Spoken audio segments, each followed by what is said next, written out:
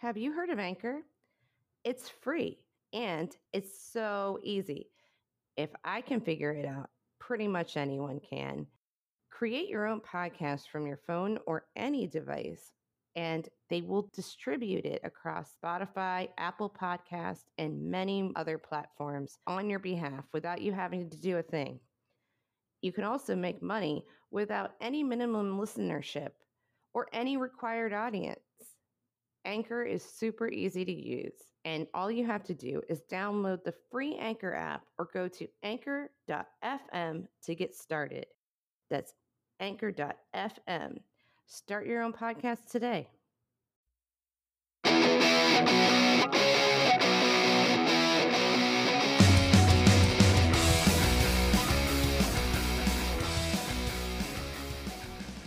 You're listening to Your Highness Podcast with Diana and Morgan. I'm Diana.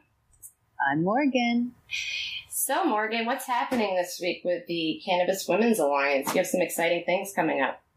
Oh, we do. It is a Monday, September 25th, and we are rolling out our welcome meet and greet on this Thursday at Halo. Halo is an awesome cannabis extraction company in Seattle, Washington, and we're going to get a whole bunch of women together, probably about 50 to 60 women. It's free just to come down and listen to what we have rolling out. My favorite event in October, it's called Bud Tenders and Chirping. And this is where we're going to get all the females together, all of our frontline bud tenders, and we're going to talk about chirping profiles of cannabis. Mm-hmm. That's in October 26th. So come out this Thursday, and you can hear all about it. Thursday at Halo from 6:30 to 9. There's a lot of things coming up in the next few months with CWA, so definitely check that out if you get a chance. So let's start with the news. What's happening in cannabis? So Maine legislators are now considering allowing online and drive-through cannabis sales. That's a big improvement from the last news item. It says from this piece on Mary Jane, the publication is Mary Jane. Members of the Maine Legislators' Joint Select Committee on Marijuana Legislation Implementation will soon debate newly proposed regulations that would allow adults to purchase cannabis online and from drive-thrus. The proposed rules are part of a new bill that sets up a regulatory framework for cannabis cultivation, manufacturing, and sales. The bill will set guidelines and application fees for cannabis businesses and also proposes a 20% sales tax rate for legal cannabis. I'm not surprised at that tax rate, considering Maine has a pretty high sales tax rate already, but that's good news for the residents of Maine, because it's about to get really cold. I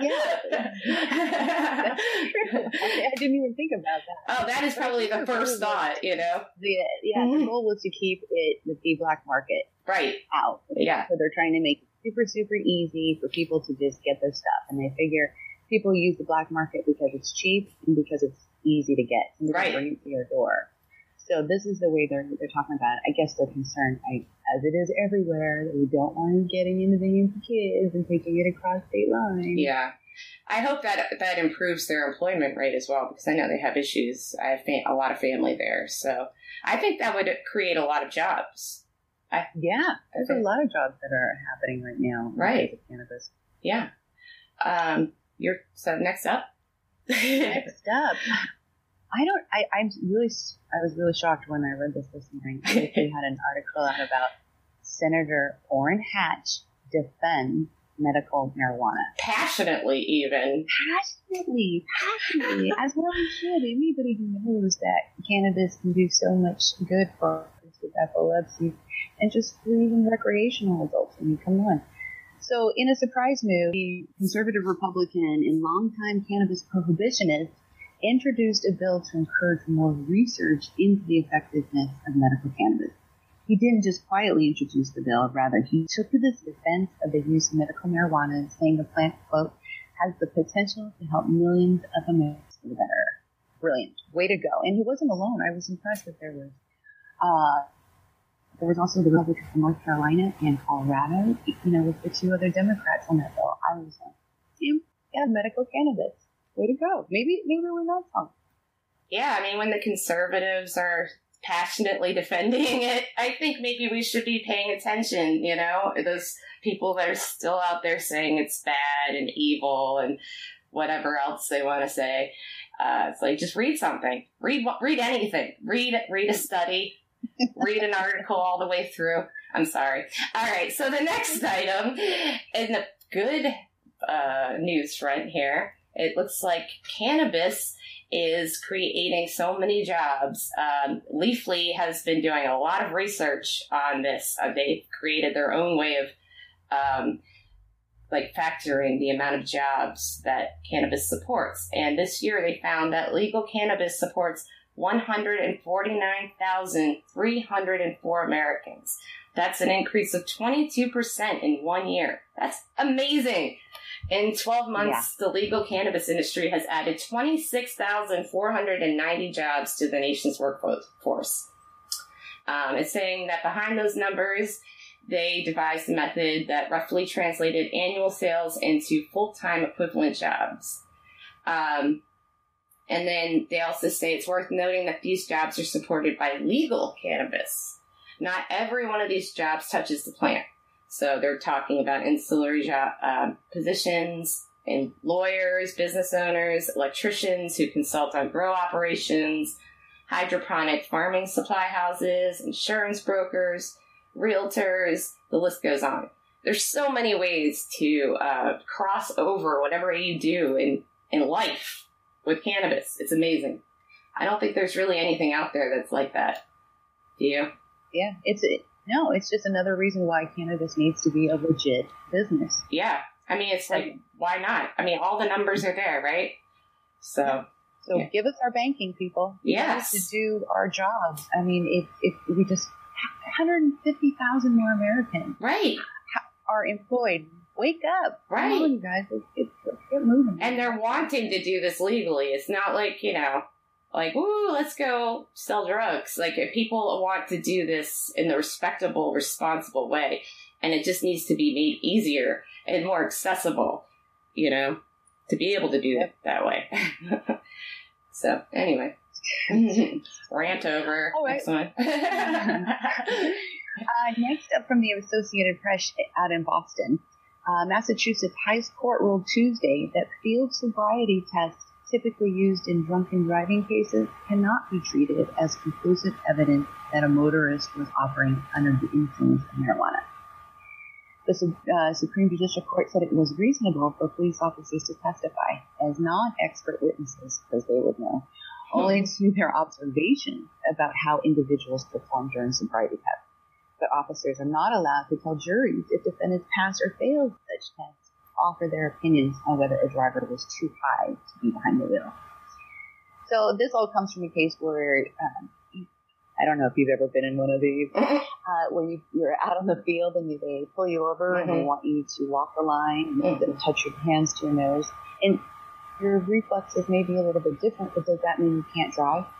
No. I mean, just because you can't say your alphabet backwards while you're high, does that mean you can drive a car? Is that really the field sobriety test? I can't do most of that stuff stone cold sober, so I mean, exactly. It's not a fair assessment. And there are people that I know who could do that stuff even better when they're intoxicated. So I used to be like, that's not true. And then all right, yeah, some people do better. I don't know. So it's not a good way to measure, is what we're saying, basically. So yay, Massachusetts. Well, they haven't figured it out here in Washington either. No. They want to do blood tests and nanograms and all that. They have a long, long way to go to figure out exactly how cannabis affects your driving. Yeah, definitely. We need a lot more studies there. All right. So, you ready for some blunt talk? Oh my gosh, let's get to it. Do we need to take a hit? Well, you can, because it's illegal here in Florida to smoke, so I will just sit here and listen to you do it. I'll take that for both of us there. All right. So, back in August, there was an opinion piece written by a man about how marijuana business faces women in the marijuana business face a glass ceiling. And he talks about how the industry is, predominantly comprised of women executives, but that is not a steady trend, and basically that it's going in the opposite direction. There was also another piece by Pacific Standard Magazine that just came out about women of color creating cannabis culture, and it gives about 3 or 4 really great examples of women of color who were pioneers in this industry. And then we also have a piece that was out by the Washington Post in the last month, and its title is "Marijuana Industry Looks to Get More Women, Minorities in the Pot Business." So I guess the question is there a glass ceiling? Are we setting ourselves up here by making that, assumption in the first place? Because this is an industry, I think, where we finally have an opportunity to correct a lot of inequalities, but we have to make sure that we have that on the forefront of our minds at all times when we're operating in this business. What do you think, Morgan?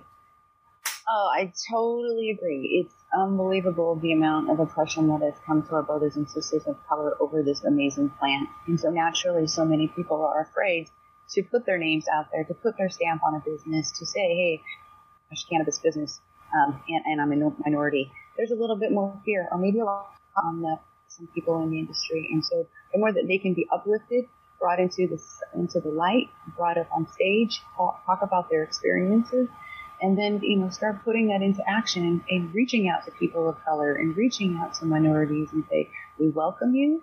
We want to help. We want to get involved, and we want you to lead, because the more leaders that we have of color, the more opportunity that sets an example for other people of every race, of every color, of every now sexual orientation. And we have to always keep in mind who is the most negatively affected by the war on drugs. And if you don't have that in mind and you're trying to get into the cannabis industry, then you're not in it for the right reasons, because that is 100% what needs to be addressed at all times. Just this quote from Pacific Standard says that Blacks and Latinos made up 86% of the 60,000 people arrested for low-level marijuana possession in the first 3 years of the current mayor's administration, according to WNYC. Black and Latino New Yorkers constitute 55% of the population. Similar disparities exist in places like Louisiana, New Jersey, and Virginia. I mean, all over the place there are racial disparities, and the war on drugs is just destroying entire communities and families and lives. So, I mean, obviously... And racism is the topic that we have in now today, or yesterday, with the talks of NFL players taking a knee, standing in solidarity. The original thought behind it was, to call out police brutality against brothers and sisters of color. So, yeah, we need to start talking about it as cannabis is, and that's what we can do the most work if we can just reach out and start getting awareness brought to the attention, and hopefully it trickles up into the whole bigger picture. Why can't we all just be brothers and sisters in racism? And so, as far as women and gender non-conforming individuals and femmes are concerned, I think that there definitely there is an opportunity here in this industry to fix that disparity.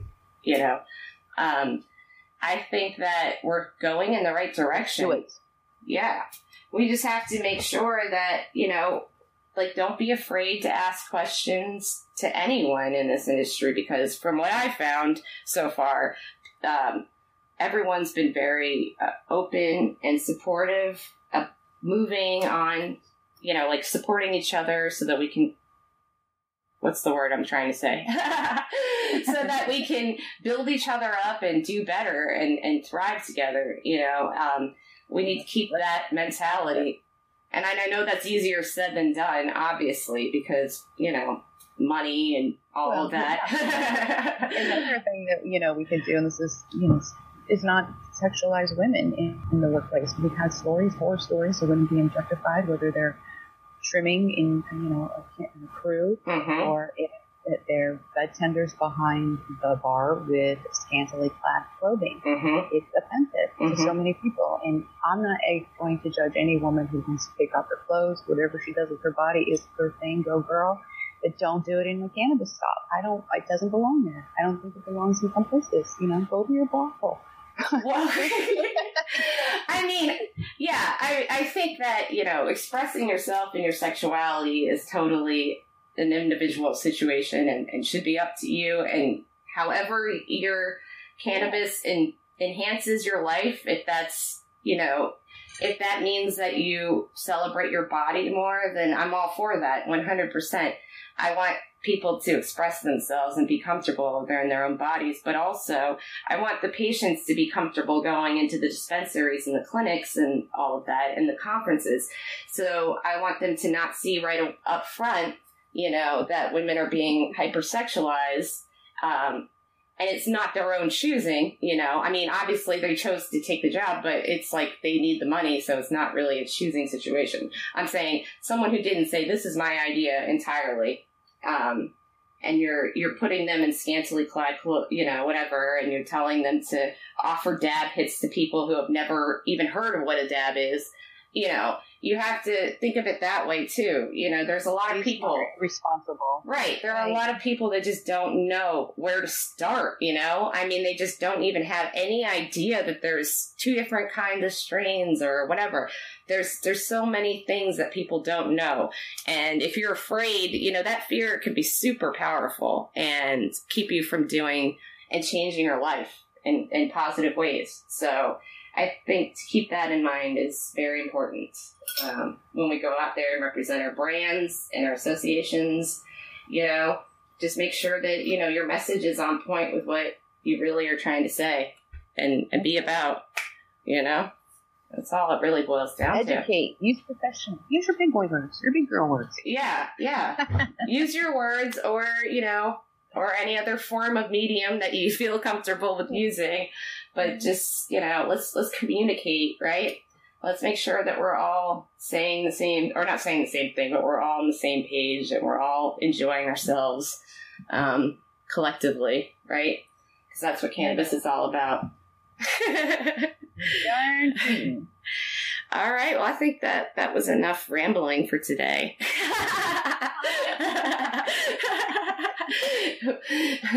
Thank you for listening to us. If you are listening to us, we appreciate it so much. All right. Stay high and beautiful, everybody. All right. Stay high. Our first guest today is Jen Lauder. Jen Lauder is a media maker, content creator, community builder, and marketing strategist in the cannabis space. Co-founder of Splim, the world's first pot and parenting newsletter, she has a decade of experience as a progressive, anti-bias educator in independent and public schools and spent 5 years at nonprofits offering services and advocacy for children and families.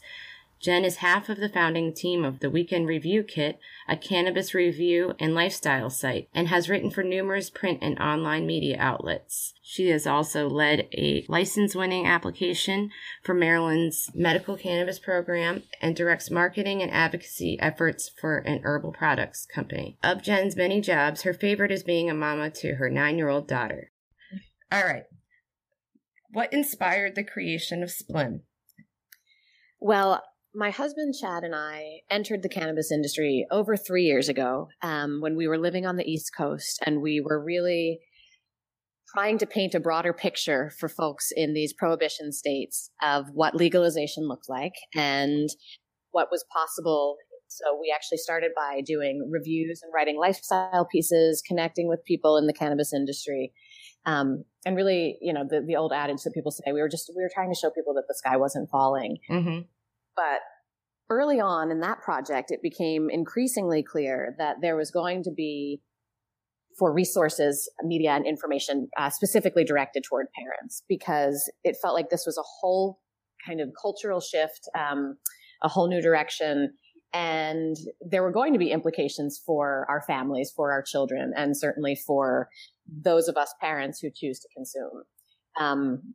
so we kind of right away bought the domain potandparenting.com, and we kind of sifted around ideas, and we sat on it for a long time, and mostly because we were at that point in a prohibition state. And even though we were, out and proud, I guess, about being cannabis consumers, cannabis advocates, and people in the cannabis space, we didn't want to necessarily invite certain unwelcome visitors to our doorstep. So we really thought that in order to take the pot parenting stance, we had to be in a legal state where we felt we had at least, some protection by law over, over our career and our kind of family's place in it. So, we really waited until this past November, and at least I was feeling, my family was feeling, our partner was feeling, the election did not turn out in the way that we had anticipated and hoped. And so it almost felt like SPLM was our response to that, because,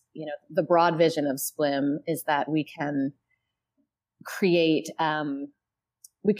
the future that we want, which is a more inclusive, more equitable, more just future for everyone, by centering the cannabis plant and by educating our families about it. So it really was, in our minds, a political response. And we do like to think of ourselves as,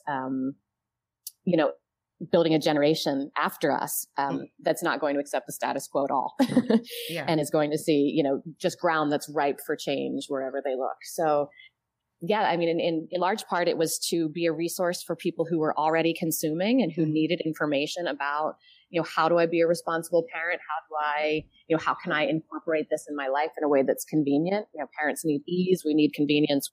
Our kids have to be productive and worthwhile. So there was that piece. And then there's also the idea that certainly I think parents are super stigmatized, moms especially. What I hear, or what I heard when I entered this space and would talk to people from my former life, either, some friends, parents of my daughter's friends, and certainly parents of children I taught when I was a classroom teacher, reaction to the fact that I was working in cannabis and embracing that. And I would ask them, what's that about? Why are you having such a negative reaction? I'd love for you to just get curious about what's happening here. And, inevitably the response was, but you're a mom. And, that's my husband got, I can tell you.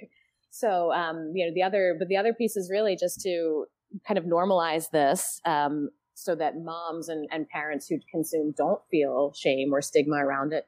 And to show kind of the outside world that this is not, this isn't a bunch of parents neglecting their kids and, sucking on a bong on their couch, that we are in fact enhancing our experience of parenting. We're enhancing our children's experience of childhood, because we're using this in mindful, conscious ways. We're intentionally,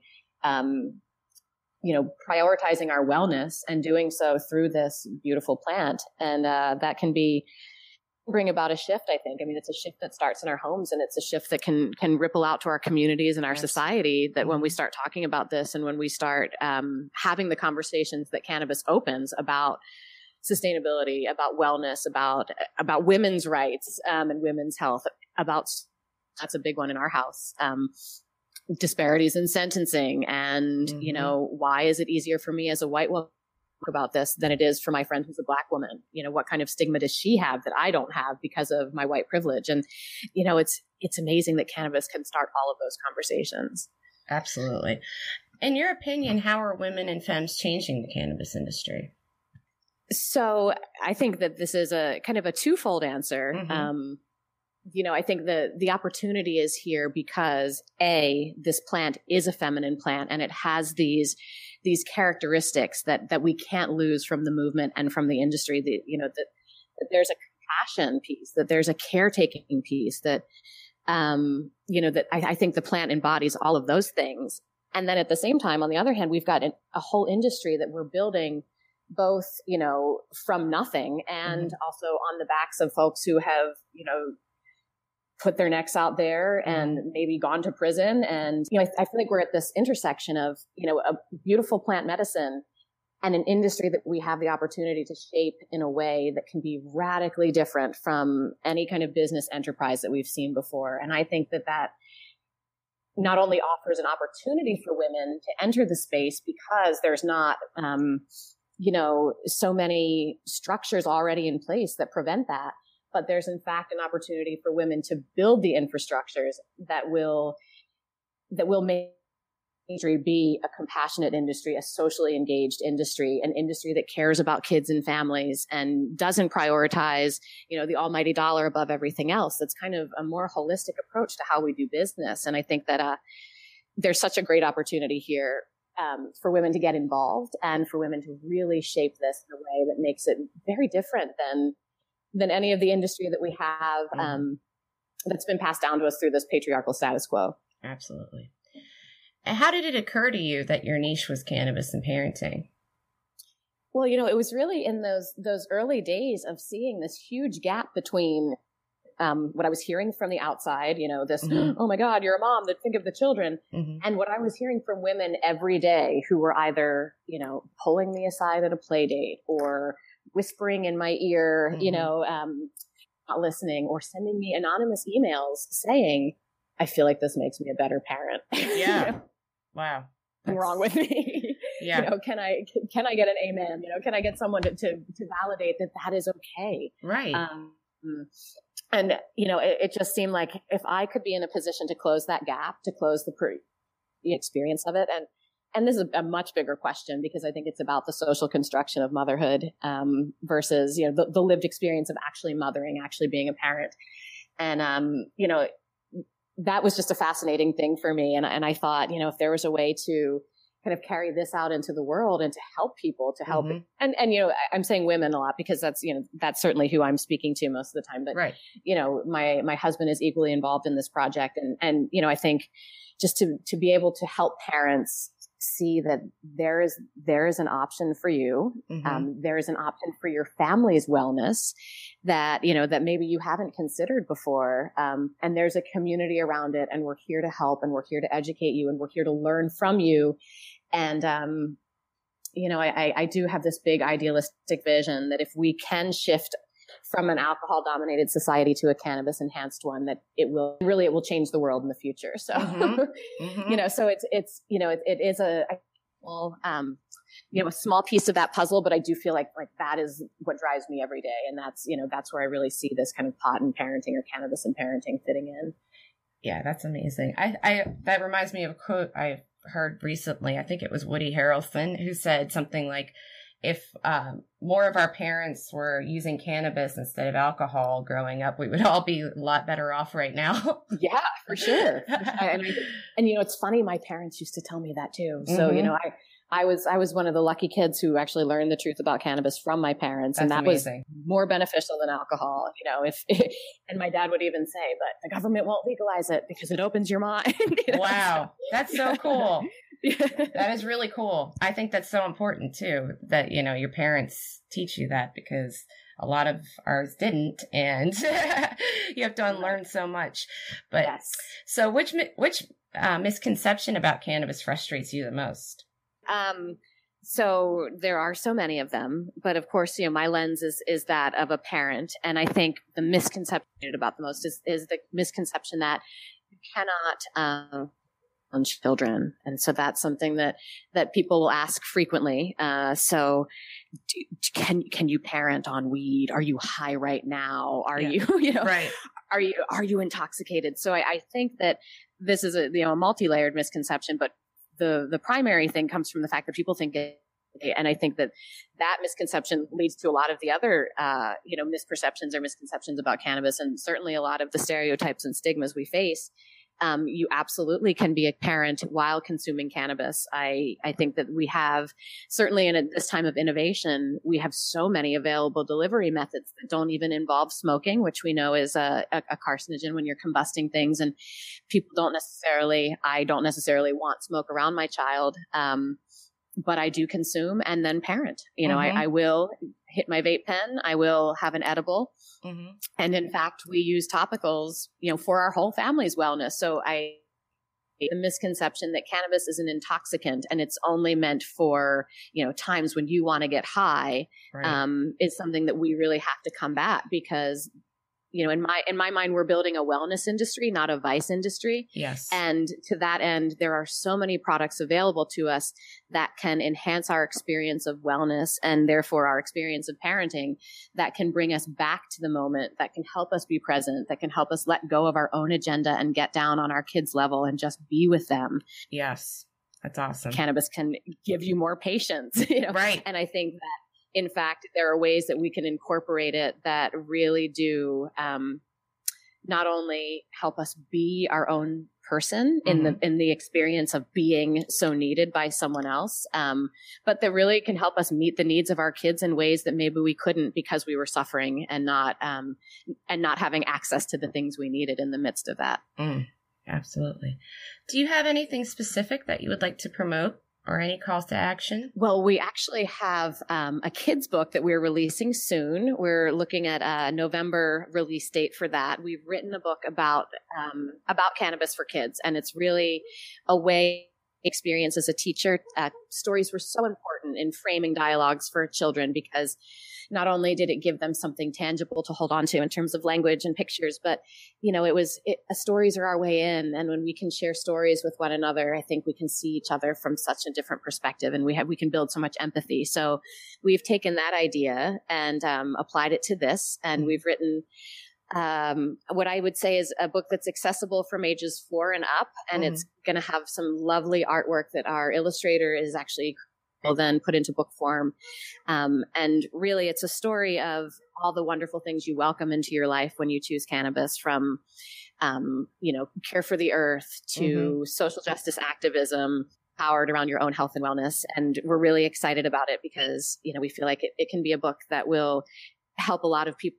We're really hoping that we can even build some kind of educational program to supersede something like DARE, right? That actually gives real information, that actually teaches, kids in age appropriate ways, what the cannabis plant is and what this community, what this movement, what we're building here is all about. Awesome. And what is it called? And where can we find it?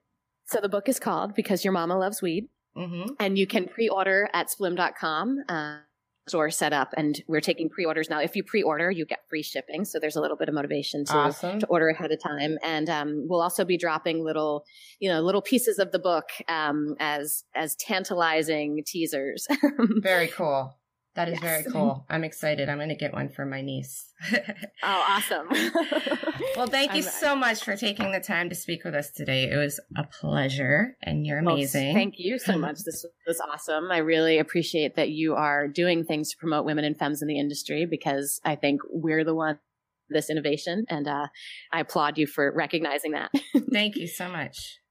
Our second guest today is Laurel Friesen. Laurel obtained a degree in environmental chemistry from Northwestern University. After working in gastroenterology lab and contributing research with renowned Dr. John Pandolfino at Northwestern Memorial Hospital, Laurel left the medical field to explore the intersection of chemistry and business. Laurel joined Eden Labs, a well-established extraction equipment manufacturer, to build their research and development department. Leading a team of 5 people, she managed the development of Eden Labs' newest system, the FX2 supercritical CO2 extractor. Laurel's experience with Eden Labs inspired her to pursue her own processing license in Seattle. Halo became licensed by the state of Washington in January 2017. Laurel is committed to education and facilitates community engagement by hosting educational events at her facility, including public tours, seminars, and hosting Cannabis Women's Alliance and American Chemical Society Cannabis Chemistry Division events. Her mission is to provide cannabis users with as much information as possible and to enable active and engaged lifestyles alongside cannabis consumption. So, what are terpenes and how do they impact the medical benefits of cannabis? Terpenes, or terpenoids, are a class of molecules that are found in a lot of fruiting and any plant that has an aroma. An example I always give is lavender or pine needles. Have these volatile compounds in them that these plants release and give off this aroma. Nice. Terpene in lavender is linalool, and pine needles are pinene, and so we can use what we know about those plants to apply to cannabis, because so many of those are also found in the cannabis plant. Cool. How do terpenes play a role in figuring out the perfect THC-CBD ratio? So terpenes do help with the medical benefits of cannabis. Think about aromatherapy methods, and you think about when you go to a spa and there's lavender aroma in the air, or you use a lavender eye pillow. We can talk about the relaxation benefits of that. Mm-hmm. But the way it affects the THC to CBD ratio is that CBD are kind of always going to do the same things to you. Only the concentration of those compounds with the complements of terpenes that affect your actual experience. So if you're a patient looking to go through a day at work without feeling a sleepy effect, you need to talk about that THC to CBD ratio in addition to the terpenes that are found in that strain that you're going to be using in order to guide your choices, because you don't want to be getting sleepy throughout the day. Right. You're going to be looking for something that's going to give you more energy. Mm-hmm. Whereas if you're, a patient that cannot sleep, you're going to look for something that's going to give you more sleep effect. And that is where you'll find the terpenes really helping. Cool. What is an entourage effect? So the entourage effect has been discussed for quite a long time, especially talking about how the cannabinoids affect your body. Mm-hmm. So for a long time, it was thought that only THC and CBD affected your endocannabinoid system and created this entourage effect of a regulatory mechanism. Mm-hmm.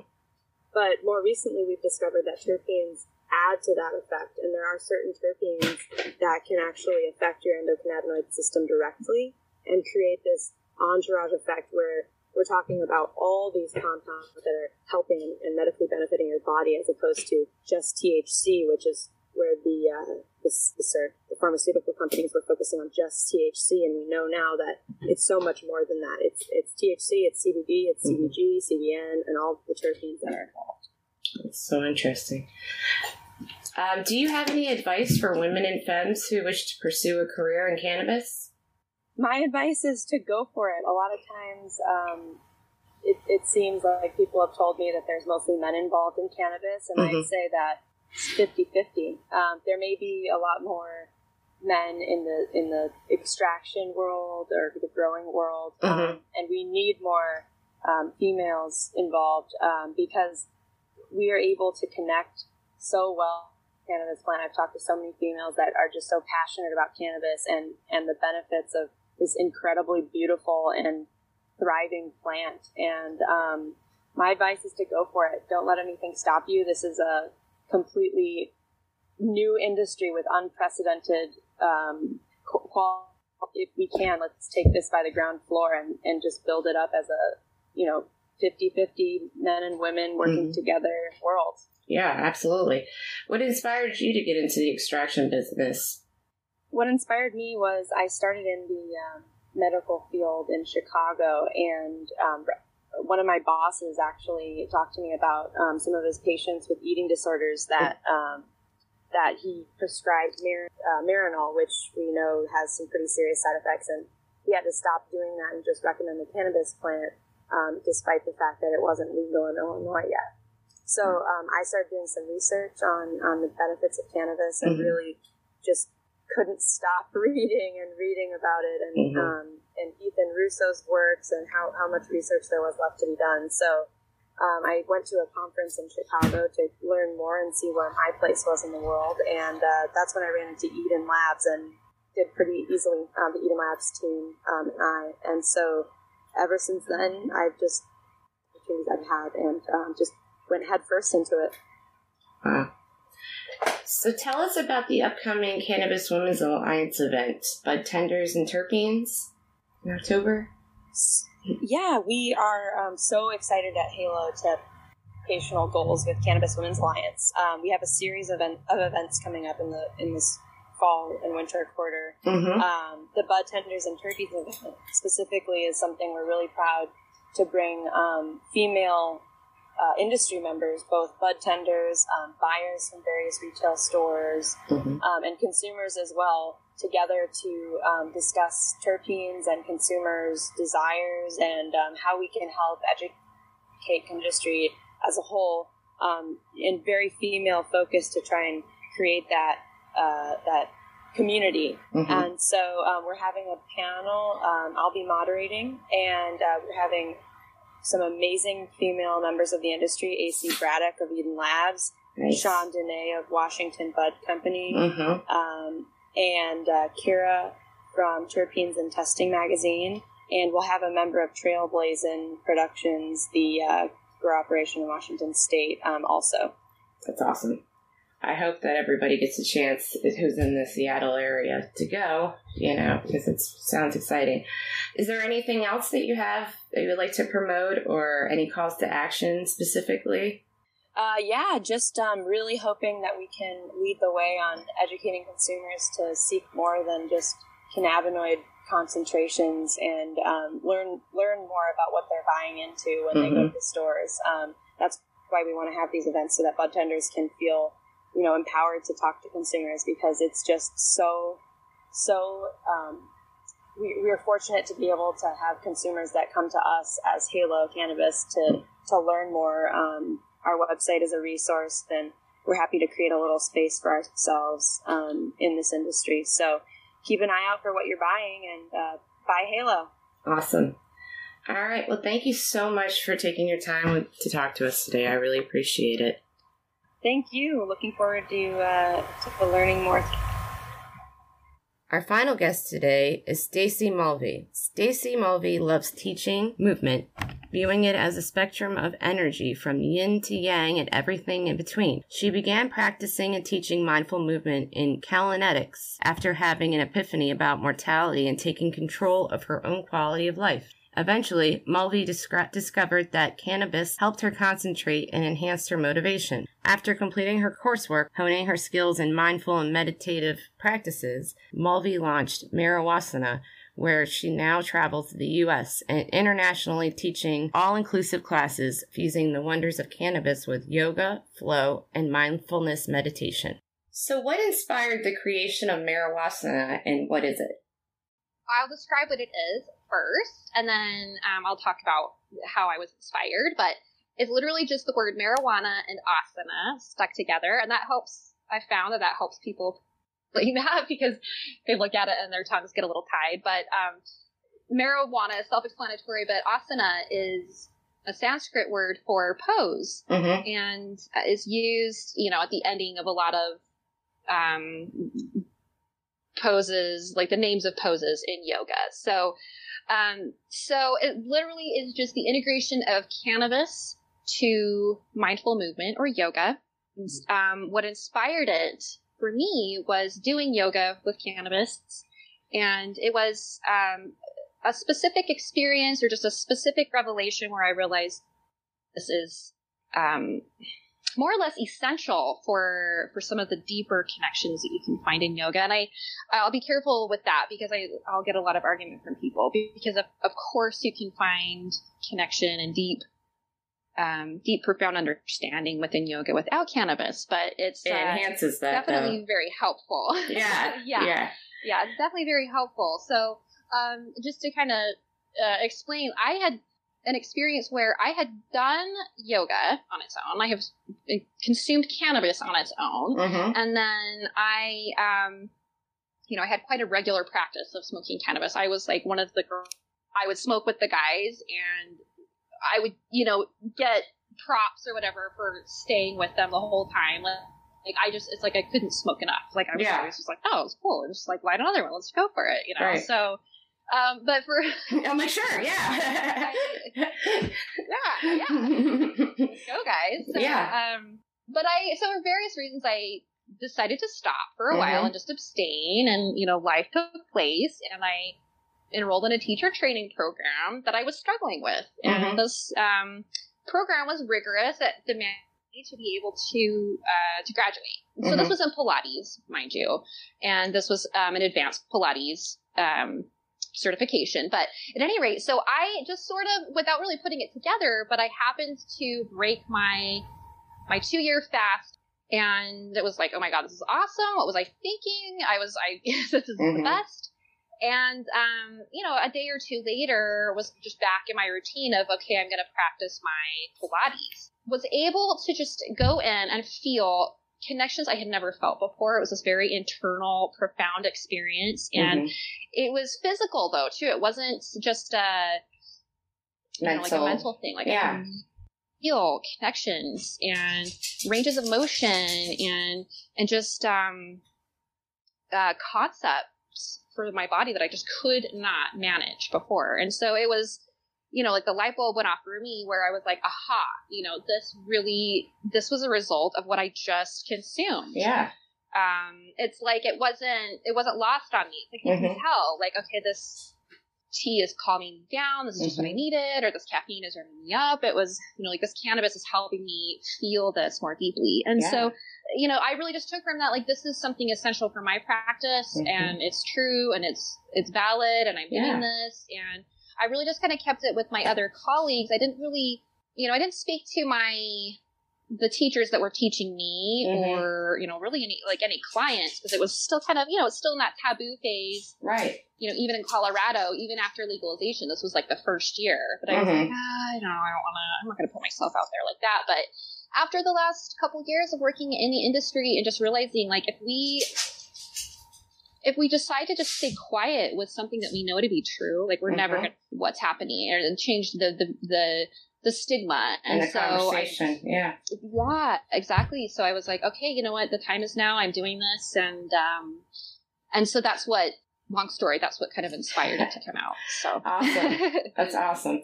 And in your opinion, how are women and femmes changing the cannabis industry? So I think we are, as a gender, we're a little more open to wisdom as a valid source of knowledge or knowing something. And like a lived experience over someone's statistics, basically. Or intuition. Yes. Yeah, exactly. And intuition on, like, well, maybe the science or maybe the DARE program at school doesn't say this, but I think they're wrong. Yeah. Or I can notice a difference. I think this has value. And so I think with cannabis, I think it goes back to being midwives and being, administering folk medicine, maybe even like that, like witchy side of women. I think that's something that we are kind of saying, like, hey guys, like, this is legit. And, like, you can take all the buzz that you have and all the, like, politics and we're just going to grow weed and smoke it and we're going to feel better. Yeah. And so that kind of having that as, like, our truth, I think that's how we're changing. Among other ways, but that's something that I really see. And as just to kind of elaborate on that a little bit, I was at a cannabis convention, and where they were judging plants, and of course it was very bro. There were lots of bros that had their plants. They were very hardcore, but the people that won, and they had no way of knowing, like, who was good. They were judging purely on the plants. The people that won that really touched me the most were the people that I could tell were growing it for. And a lot of those growers were women. So to me, it was like, I love that this is how it's getting judged. And I love that it wasn't for somebody in a suit or, like I said, a bro, I'm picking on the bros, but someone who was administering medicine to their family. That meant a lot to me. And so I think that's what women are. Awesome. And so how would you say that cannabis makes you a better business owner? I think I feel like cannabis as a plant, it opens up, and I'm sure there probably is science and research to back this up, but it does open up the side of humans where we feel a little more deeply, we're a little more in touch with our emotions, we're able to associate with maybe things we, aren't primed to maybe make different associations than maybe we normally wouldn't. And so that gives, can lend us to have some empathy, some deeper empathy. And I feel like, as a business owner, to have empathy and understanding for other cultures, other people, other walks of life makes you a better business owner, just in general. Yes, absolutely. And what's your favorite part of your work? Or what you do? Smoking weed. I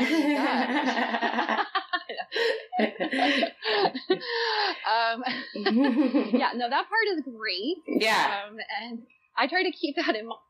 Like, oh, okay, I'm putting on this event. Oh my God, this is stressful. And then it's like, oh yeah, but I get to smoke weed. I mean, how bad can it be? I'm stressing out over nothing in a way, you know. But but my favorite part is really watching the people after they experience a class. Mm-hmm. You know, there's like people walk in with all this tension, or you know, like an ego, an agenda, what have you, like right there presenting who they are. Yeah.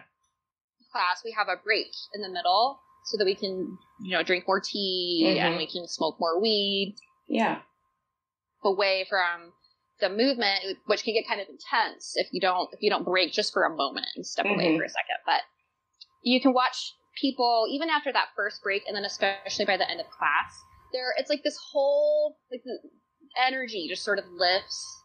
They soften, their edges soften a little bit. They're more to their neighbors, or you know, this just like something just kind of just clicked to who they really are deep down. Yeah. Awesome. I really love watching that happen. That's really cool. Which misconception about cannabis frustrates you the most? It's the wording in the DEA's scheduling of marijuana. I think it literally says that marijuana or cannabis is deleterious to humanity, and I'm very I take offense to that. I'm very indignant about that, because that literally means that it's completely harmful and has no benefit, medicinal value to it. Yeah, and that's not even a misconception. That's just like, or misconception. That's just like, that's an outright lie. Right. Yeah. So that is, you know, but it's a misconception, conception for the population, that they think like, oh, this is bad for everybody. And like, why would they? I would say that the misunderstanding of the difference between hemp and cannabis, and that's something really, like, I think people in the industry have applied, like, oh, there's a difference. Hemp means it's industrial, and then cannabis means, you know, it's medicinal, or, you know, the general population still isn't clued in on that. Like, they don't understand that there's a difference, right? And so they still think that, like, fields of hemp.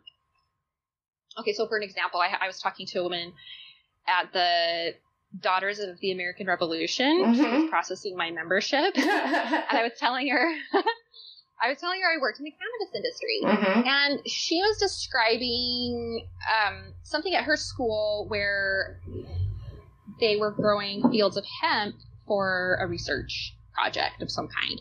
And she was saying that the bees that would fly off of the hemp, you could tell were stoned.